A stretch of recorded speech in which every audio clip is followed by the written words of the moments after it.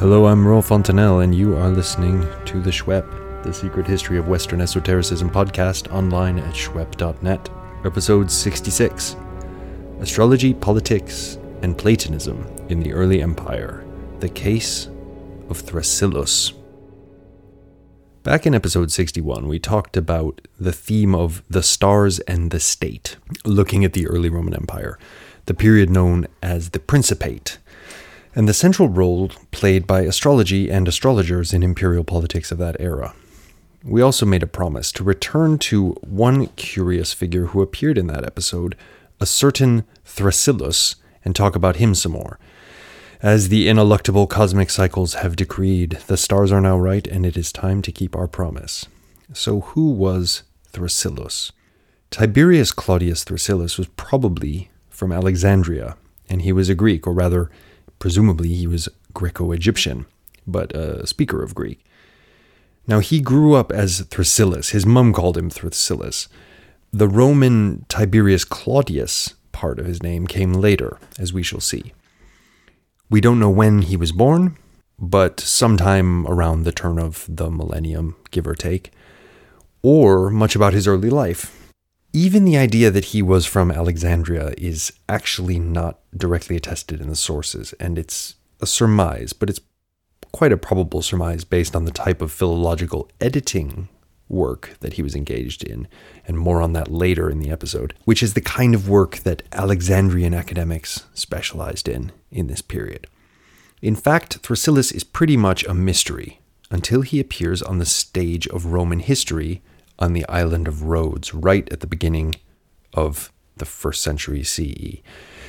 Now, we don't have a major single source for his life, but the details can be sifted out of a wide swathe of Roman materials.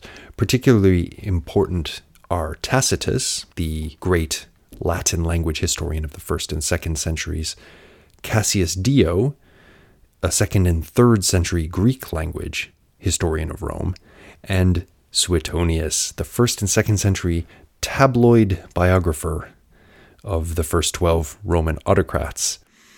Suetonius is particularly wonderful because he includes all kinds of sex and violence, and also loads of divination, prophecy, and of course, astrology is reported by him, which makes him a very useful source for the astrological beliefs of the Principate, though you have to take everything he says with a massive bag of salt. Dio is very credulous about astrology and very into it, which makes him a useful source as well. Tacitus, as we shall see, takes a more uncertain line toward the astrological art, though he clearly believes that it functions.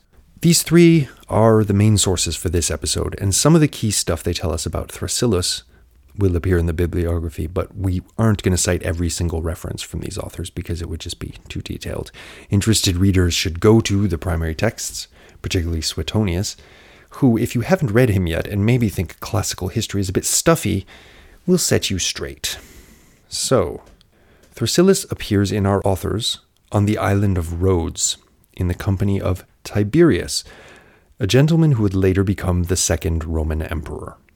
Tiberius was in Rhodes because, having married Julia, daughter of the Emperor Augustus, his life at Rome had subsequently become a nightmare of political intrigue, and he'd retired or been semi-exiled to a lavish villa in Rhodes to wait until things cooled down. Now, Rhodes was a center at this time for Hellenic education, from the Hellenistic period right up into Roman times. Posidonius of Apamea, the late Stoic philosopher whom we've mentioned a few times in the podcast, taught here, hence he's often called Posidonius of Rhodes. And earlier, Berossus, another name which keen listeners may recall, had set up a school of some sort on Rhodes as well.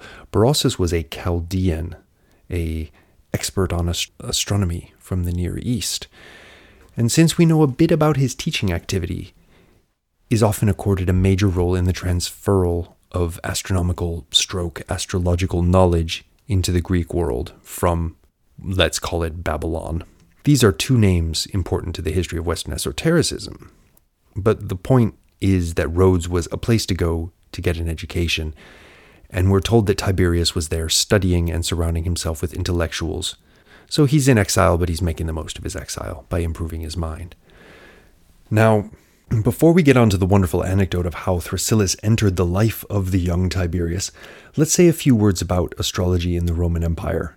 At this point, we saw in episodes 60 and 61, astrology entering first into the Roman Republican lower orders, then it became something more of a gentlemanly pursuit in the late Republic with people like Cicero and Varro and their friends, and in the time of the Empire, it really became a central ideological force in imperial political life, both as a tool of imperial power and as a potential threat to that power when used by opposition forces, either to oppose the imperial system as a whole or to oppose a particular emperor.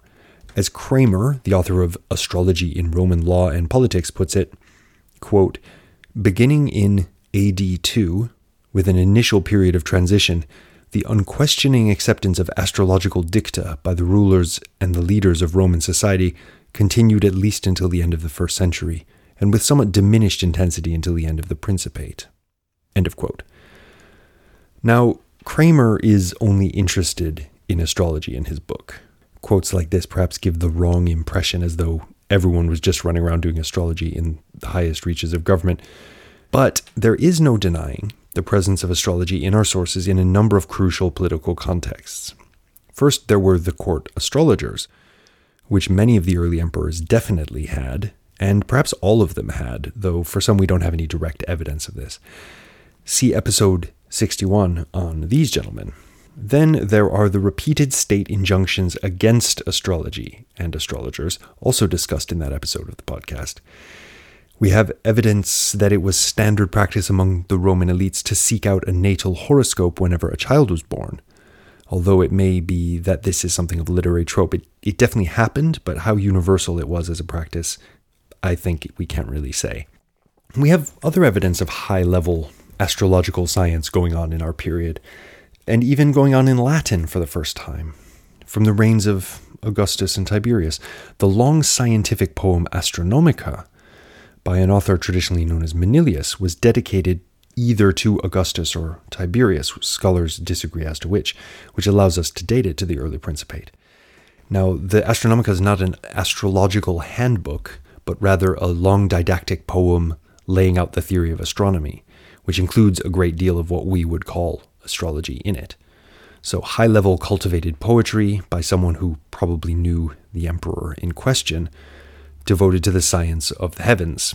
Then we have Tiberius's nephew and adopted son, Germanicus, who, in his spare time, made a Latin translation of Aratus's astronomical work, the Phenomena. So Aratus was a Greek writer on astral matters, and Germanicus took the time to put this into Latin, bringing Greek astral science into the Roman sphere at the same period. These two works can be adduced to indicate a really strong interest in celestial phenomena and their divinatory significance among the upper echelons of the early empire. Now, one of the reasons the emperors kept court astrologers was so they could draw up horoscopes of potential rival claimants to the Roman imperial authority. These could then be dealt with before they had the chance to rise to power, right? So this was like preventive astrological assassination. Now, this kind of preemptive astrology raises serious questions about what model of fate is being used here.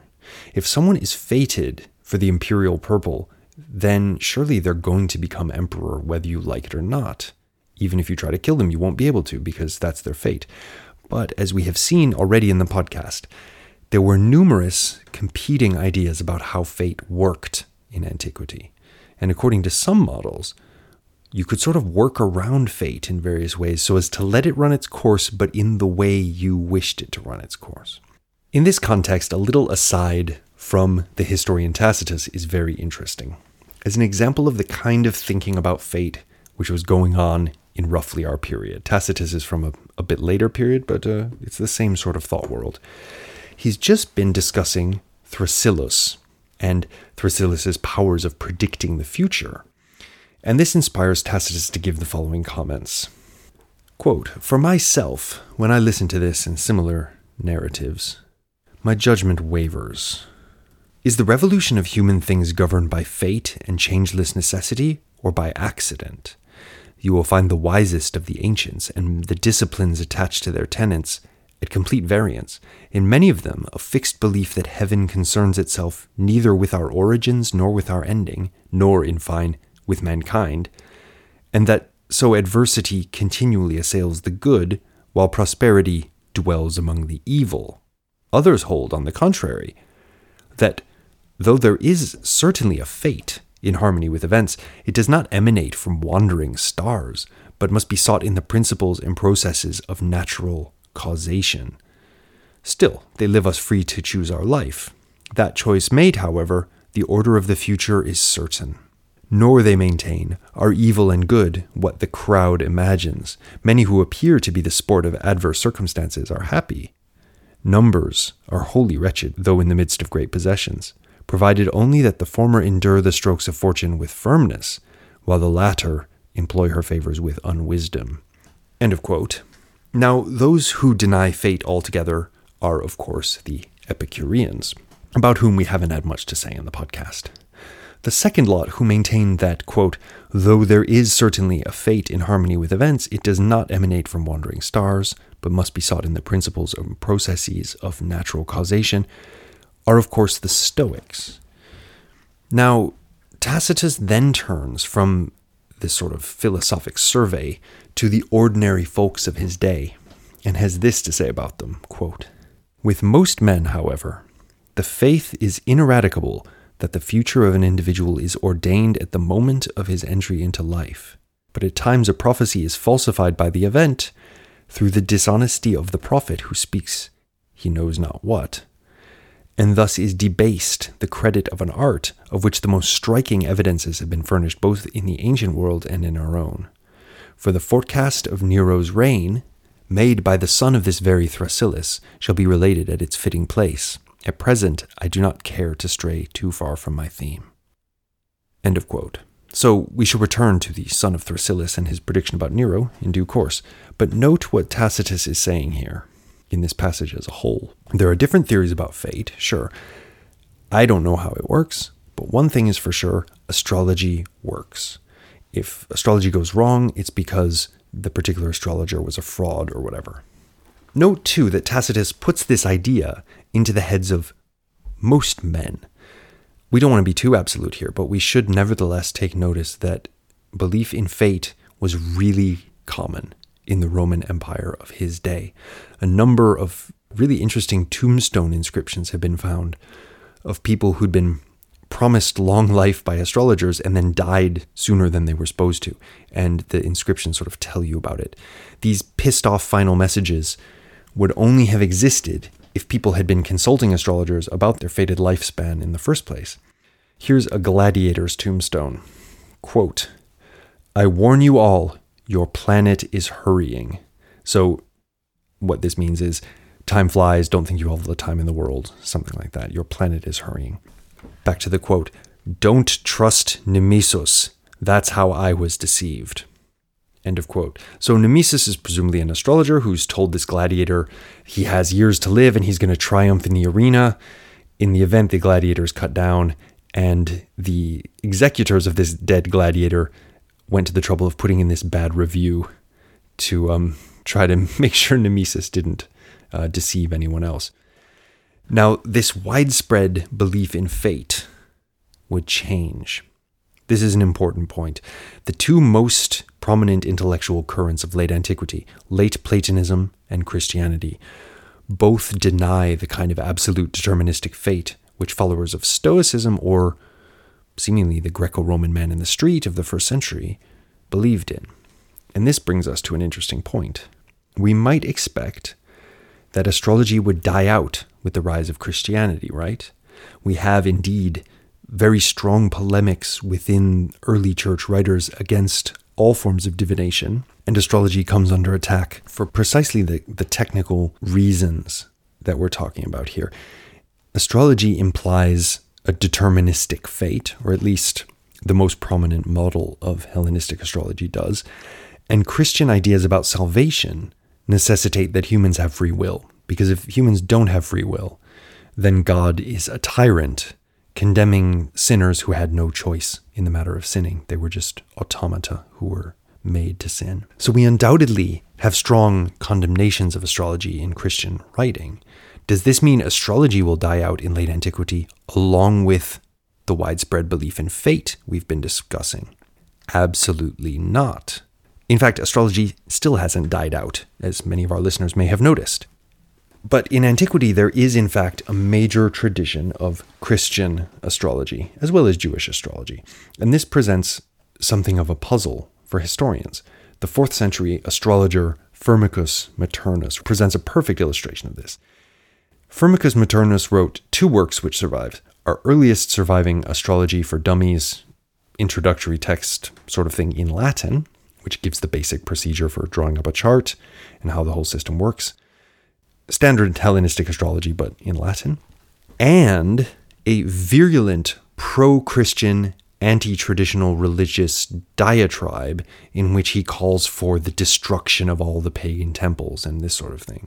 Now, these 2 works from the same pen have led some scholars to postulate that Firmicus maybe wrote the astrological book and then had a conversion and turned over a new leaf and went all anti-traditional. But much more likely is that Firmicus is an example of a phenomenon very common to medieval Christianity as a whole. Astrology found a modus vivendi in the new religion of Christianity, even though some of the church fathers condemned it. Obviously, one's theory of fate had to be compatible with Christian salvation teachings if you were enough of an intellectual to think about things like fate. And if you were doing astrology, you probably were. Or maybe you thought the stars were signs of God's will rather than causes or whatever. But anyway, the point here is that going into late antiquity, we will see a marked decline in ideas of fate and in the philosophies that upheld them. Stoicism is the classic example. For all intents and purposes, it disappears by the end of the 3rd century, never to return, but without a corresponding decline in astrological practice.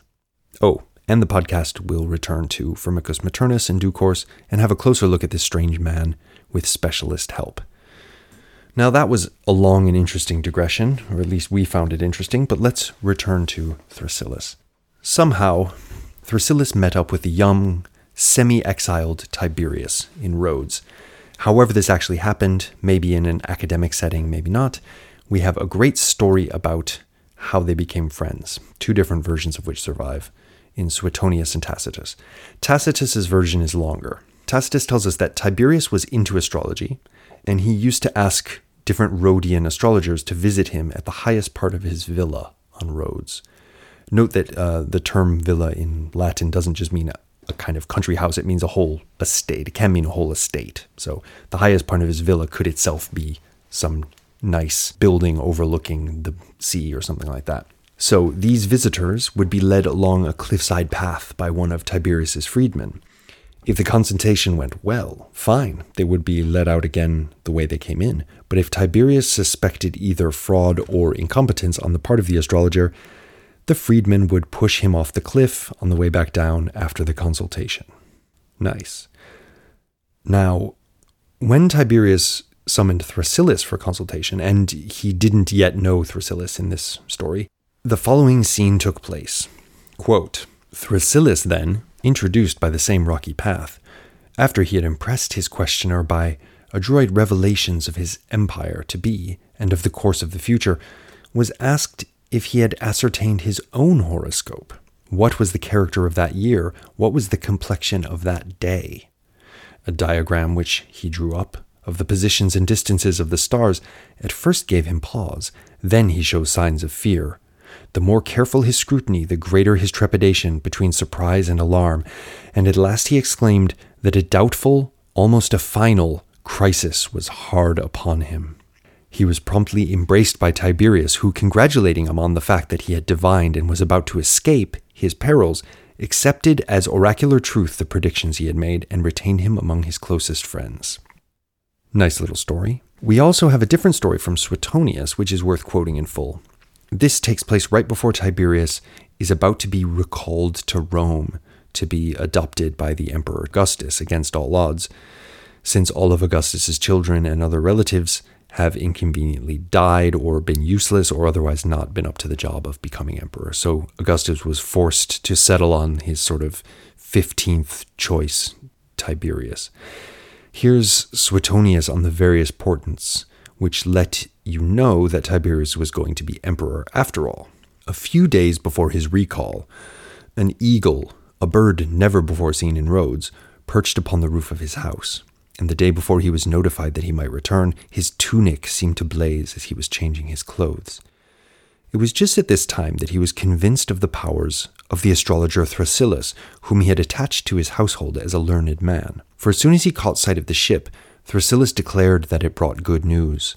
This too, at the very moment when Tiberius had made up his mind to push the man off into the sea as they were strolling together, believing him a false prophet and too hastily made the confidant of his secrets, because things were turning out adversely and contrary to his predictions. End of quote. So, elements of the Cliff of Doom theme exist in both tales, but in different forms. But in each case, we see Thrasyllus impressing the emperor-to-be by the success of his prognostications and becoming his close confidant as a result. Now, these stories are just that, stories. Nevertheless, we have lots of more sober evidence attesting to the fact that Thrasyllus did become the emperor's confidant and, in fact, became his teacher in astrology. He followed him to Rome and thereafter frequented the imperial palace. Suetonius has the three men, Augustus, Tiberius, and Thrasyllus, dining together and enjoying cultured banter over dinner. From Augustus's death in 14 CE onwards, the show was of course run by the emperor Tiberius. And we hear from Tacitus and Cassius Dio that Tiberius learned the art of casting horoscopes from Thrasyllus and practiced it throughout his life thereafter. Here then, we not only see astrology at the heart of imperial power, but we can even put a name and some dates to its being there. We don't know if it was in Rome or beforehand on Rhodes that Tiberius conferred the coveted Roman citizenship on his friend Thrasyllus, but we know it happened. And Thrasyllus would take Tiberius's nomen and cognomen, which was the custom, becoming Tiberius Claudius Thrasyllus. Their friendship was such that the orator Themistius, writing in the 4th century, cited it as a sort of classic example of a famous friendship.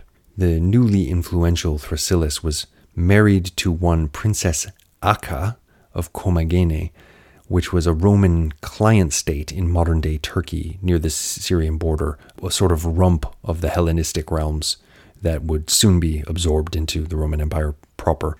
But he was moving up in the world, marrying a princess, obviously. We know that he had a son and a daughter, and that was probably from this union, though we can't be sure of that. And we know that the son went on to become a central player in astrological power politics as well. Now, we identified the son Balbillus in our episode on the stars and the state in the early empire as court astrologer later, thus making Thrasyllus the founder of a kind of mini dynasty of imperial astrologers behind the throne. But it's worth pointing out here that this identification isn't entirely watertight, and not everyone accepts it. Harold Tarrant, whose book on Thrasyllus is the standard work, has called it into question, for example. Basically, there may have been two Balbilli, or people called Balbillus, frequenting the court.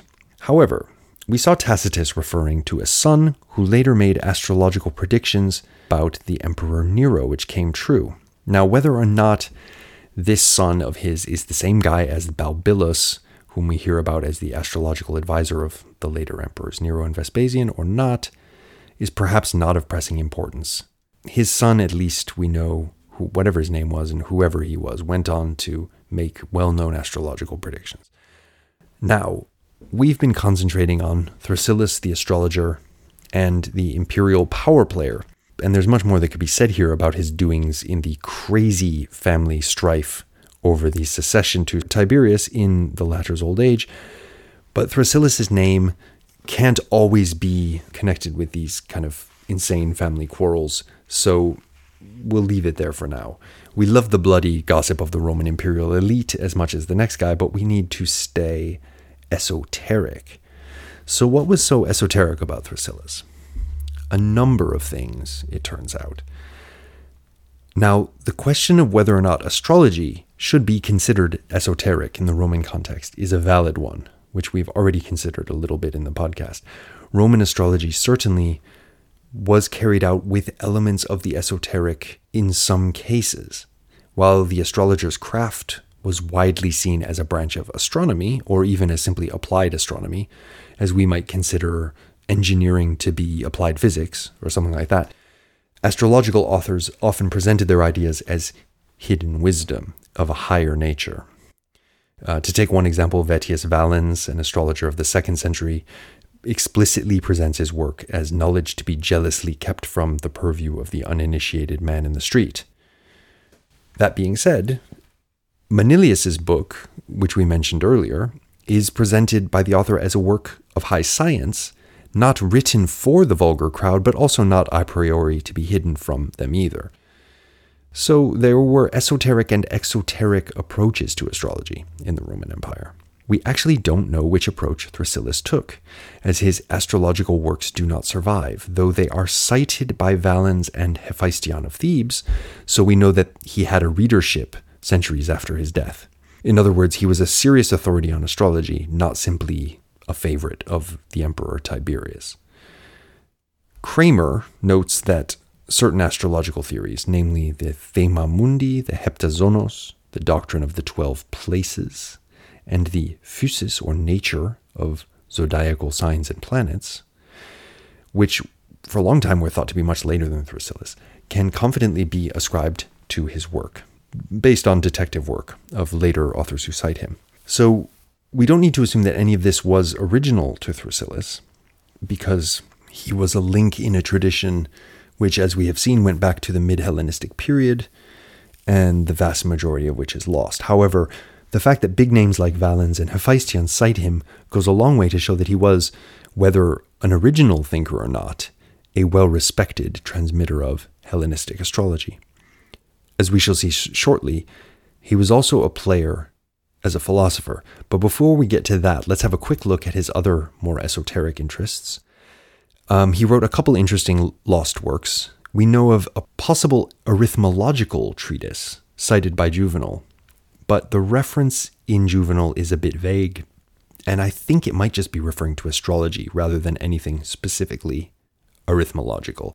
It is nevertheless pretty certain that Thrasyllus wrote things in the Neo-Pythagorean arithmological vein, because, now buckle up for a bit of text within texts here, because in Porphyry's biography of Plotinus, written sometime toward the end of the 3rd century, Porphyry quotes Longinus, a contemporary philologist and critic, about Plotinus. So Longinus, as quoted by Porphyry, is writing about Plotinus and maintains that Plotinus holds Pythagorean views.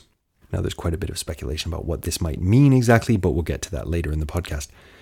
And that Plotinus's Pythagoreanism is far superior to other Pythagorean writers, such as Numenius, Cronius, Moderatus, and Thrasyllus.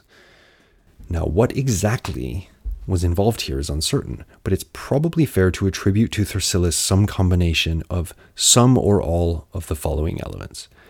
Standard Middle Platonic identification of Pythagoras as the founder of the great tradition of philosophy, some kind of arithmological theorizing, a one, and possibly also a dyad, as primary principles of reality, the ultimate reality, and that sort of thing.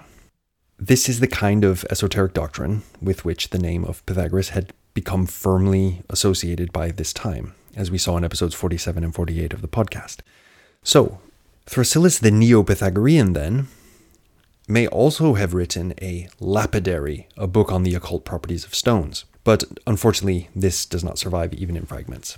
But there is one work of this Neo-Pythagoreanizing Middle Platonist philosopher of an entirely different character, which survives until today and in the most absurd and unexpected place. I refer, of course, to the works of Plato. If I open my first volume of the Oxford University Press standard edition of Plato's works, my heart is immediately warmed by the fact that the title page and the notes and everything else that isn't Greek is in Latin.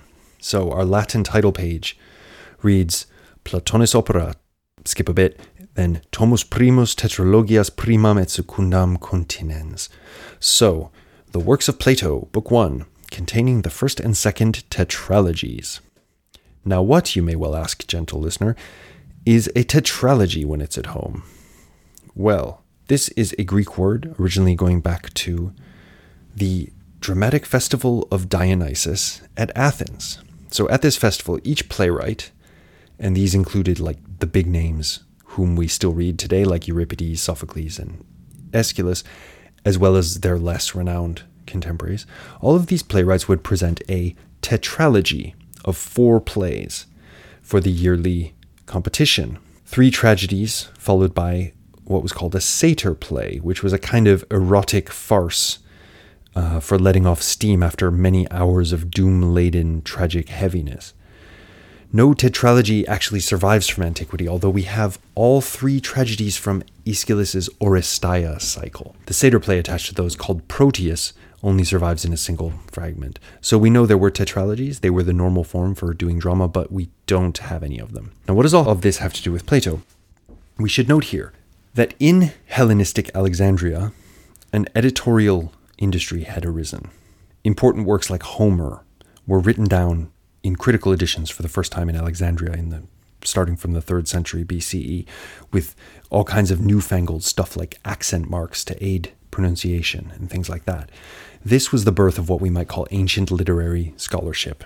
As the Greeks slowly developed a literary canon, they were concerned to publish standard readable editions for an ever-expanding literate public, and Alexandria stepped up to supply this market. So by the 1st century CE, Plato too had become a literary classic, and Thrasyllus, apparently working alongside a colleague called Derkylides, produced a standard edition of Plato divided into tetralogies of 4 dialogues each.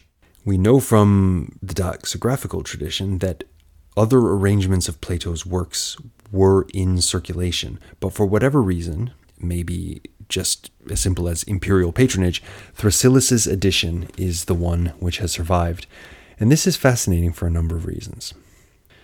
With almost any other writer, modern scholars attempting to put their writings on a critically edited footing would attempt to impose a rational or at least a neutral order on them, perhaps alphabetical by title or something along these lines. But the traditional authority of Thrasyllus' tetralogies has been so great that all the major editions follow the manuscripts in preserving them.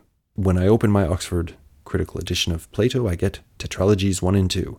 The arrangement of the tetralogies has nothing whatsoever to do with the chronology of Plato's works as imagined in modern scholarship, nor indeed much to do with the ways in which modern scholars interpret Plato thematically. But we still organize Plato's work tetralogistically. Well, why is this significant? First of all, the obvious point of significance, which will not surprise listeners to this podcast perhaps, but might come as a surprise to many a philosophy student, is that the father of all Platonic textual scholars was a Neo-Pythagoreanizing astrologer. Good, but what else? Well, for the full story here, check out Harold Tarrant's book, Thrasyllan Platonism, which gives every scrap of evidence about our guy the fine-tooth comb treatment, and extrapolates pretty boldly based on what we know to what we might surmise. It's often assumed that something like a complete works of Plato had existed in circulation from the time of the early Academy or thereabouts. But as Tarrant points out, there's actually no evidence that this was the case at all. Doesn't mean it wasn't the case, but it does seem unlikely that there was such a thing as a complete Plato widely available before Thrasyllus' time. And it may be the case that Thrasyllus was key not only in organizing Plato into tetralogies, but in just getting his works out there as a whole in the first place. Thrasyllus also gave the works secondary titles, which seemingly was a new thing. So the Phaedrus, for example, becomes Phaedrus, or On Love. So here we have a fairly significant editorial intervention. Thrasyllus is telling readers what he thinks the main theme of the dialogue is. Now, no one's going to deny that a central theme in the Phaedrus is eros, or love, but as readers or listeners to episodes 33 and 34 of the podcast will know, there's a lot more going on in the Phaedrus than just love. Well, Thrasyllus started a trend here, as we shall see when we approach later Platonists and the ways they read Plato. like Iamblichus or the anonymous prolegomena to Plato's philosophy, which show up in much later antiquity. In these cases, each dialogue is seen as having a skopos, or a kind of central aim, and is to be read as such, according to its skopos. And indeed, Tarrant argues that the reading curriculum found at Diogenes Laertius 3:48-66, this is Diogenes Laertius gives a model for how the order in which you might read Plato's dialogues. Tarrant argues this is probably based on a suggested curriculum of Thrasyllus.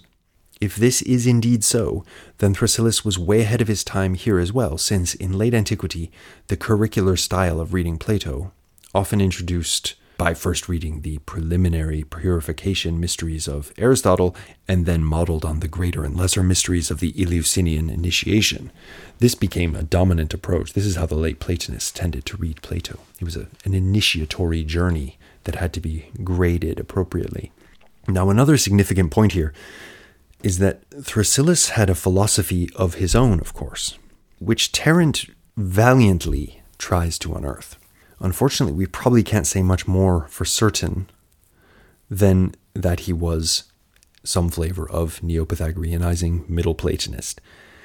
Tarrant finds more specifics, which do check out his book if you're interested in, but while he pushes the evidence to 11 in his quest to figure out what a Thrasyllan Platonism might have looked like, he nowhere engages in fantasy, and he has indeed come up with some startling evidence like the Logos doctrine to be found in Porphyry's commentary on Ptolemy's Harmonics, which we can probably attribute to Thrasyllus, which is very interesting. However, there is one wonderful and intriguing bit which we have to cover here before calling a close to our investigation of this gentleman. This is the strange case of the Second Platonic Epistle. Now, listeners to episode 36 of the podcast, and lovers of late Platonism more generally, know that Plato's most mind-bending dialogue, the Parmenides, was read as a metaphysical treatise by late Platonists. So far, so good. Put the Parmenides to one side for a moment. We also know that, aside from the dialogues, there are a number of Platonic letters which survive, purporting to be the actual words of Plato himself in his own voice. Some of these are obviously later fabrications. Others are almost universally accepted as genuine, and there are a few, like the crucial seventh letter, which will provide material for heated arguments among Plato scholars until the end of time.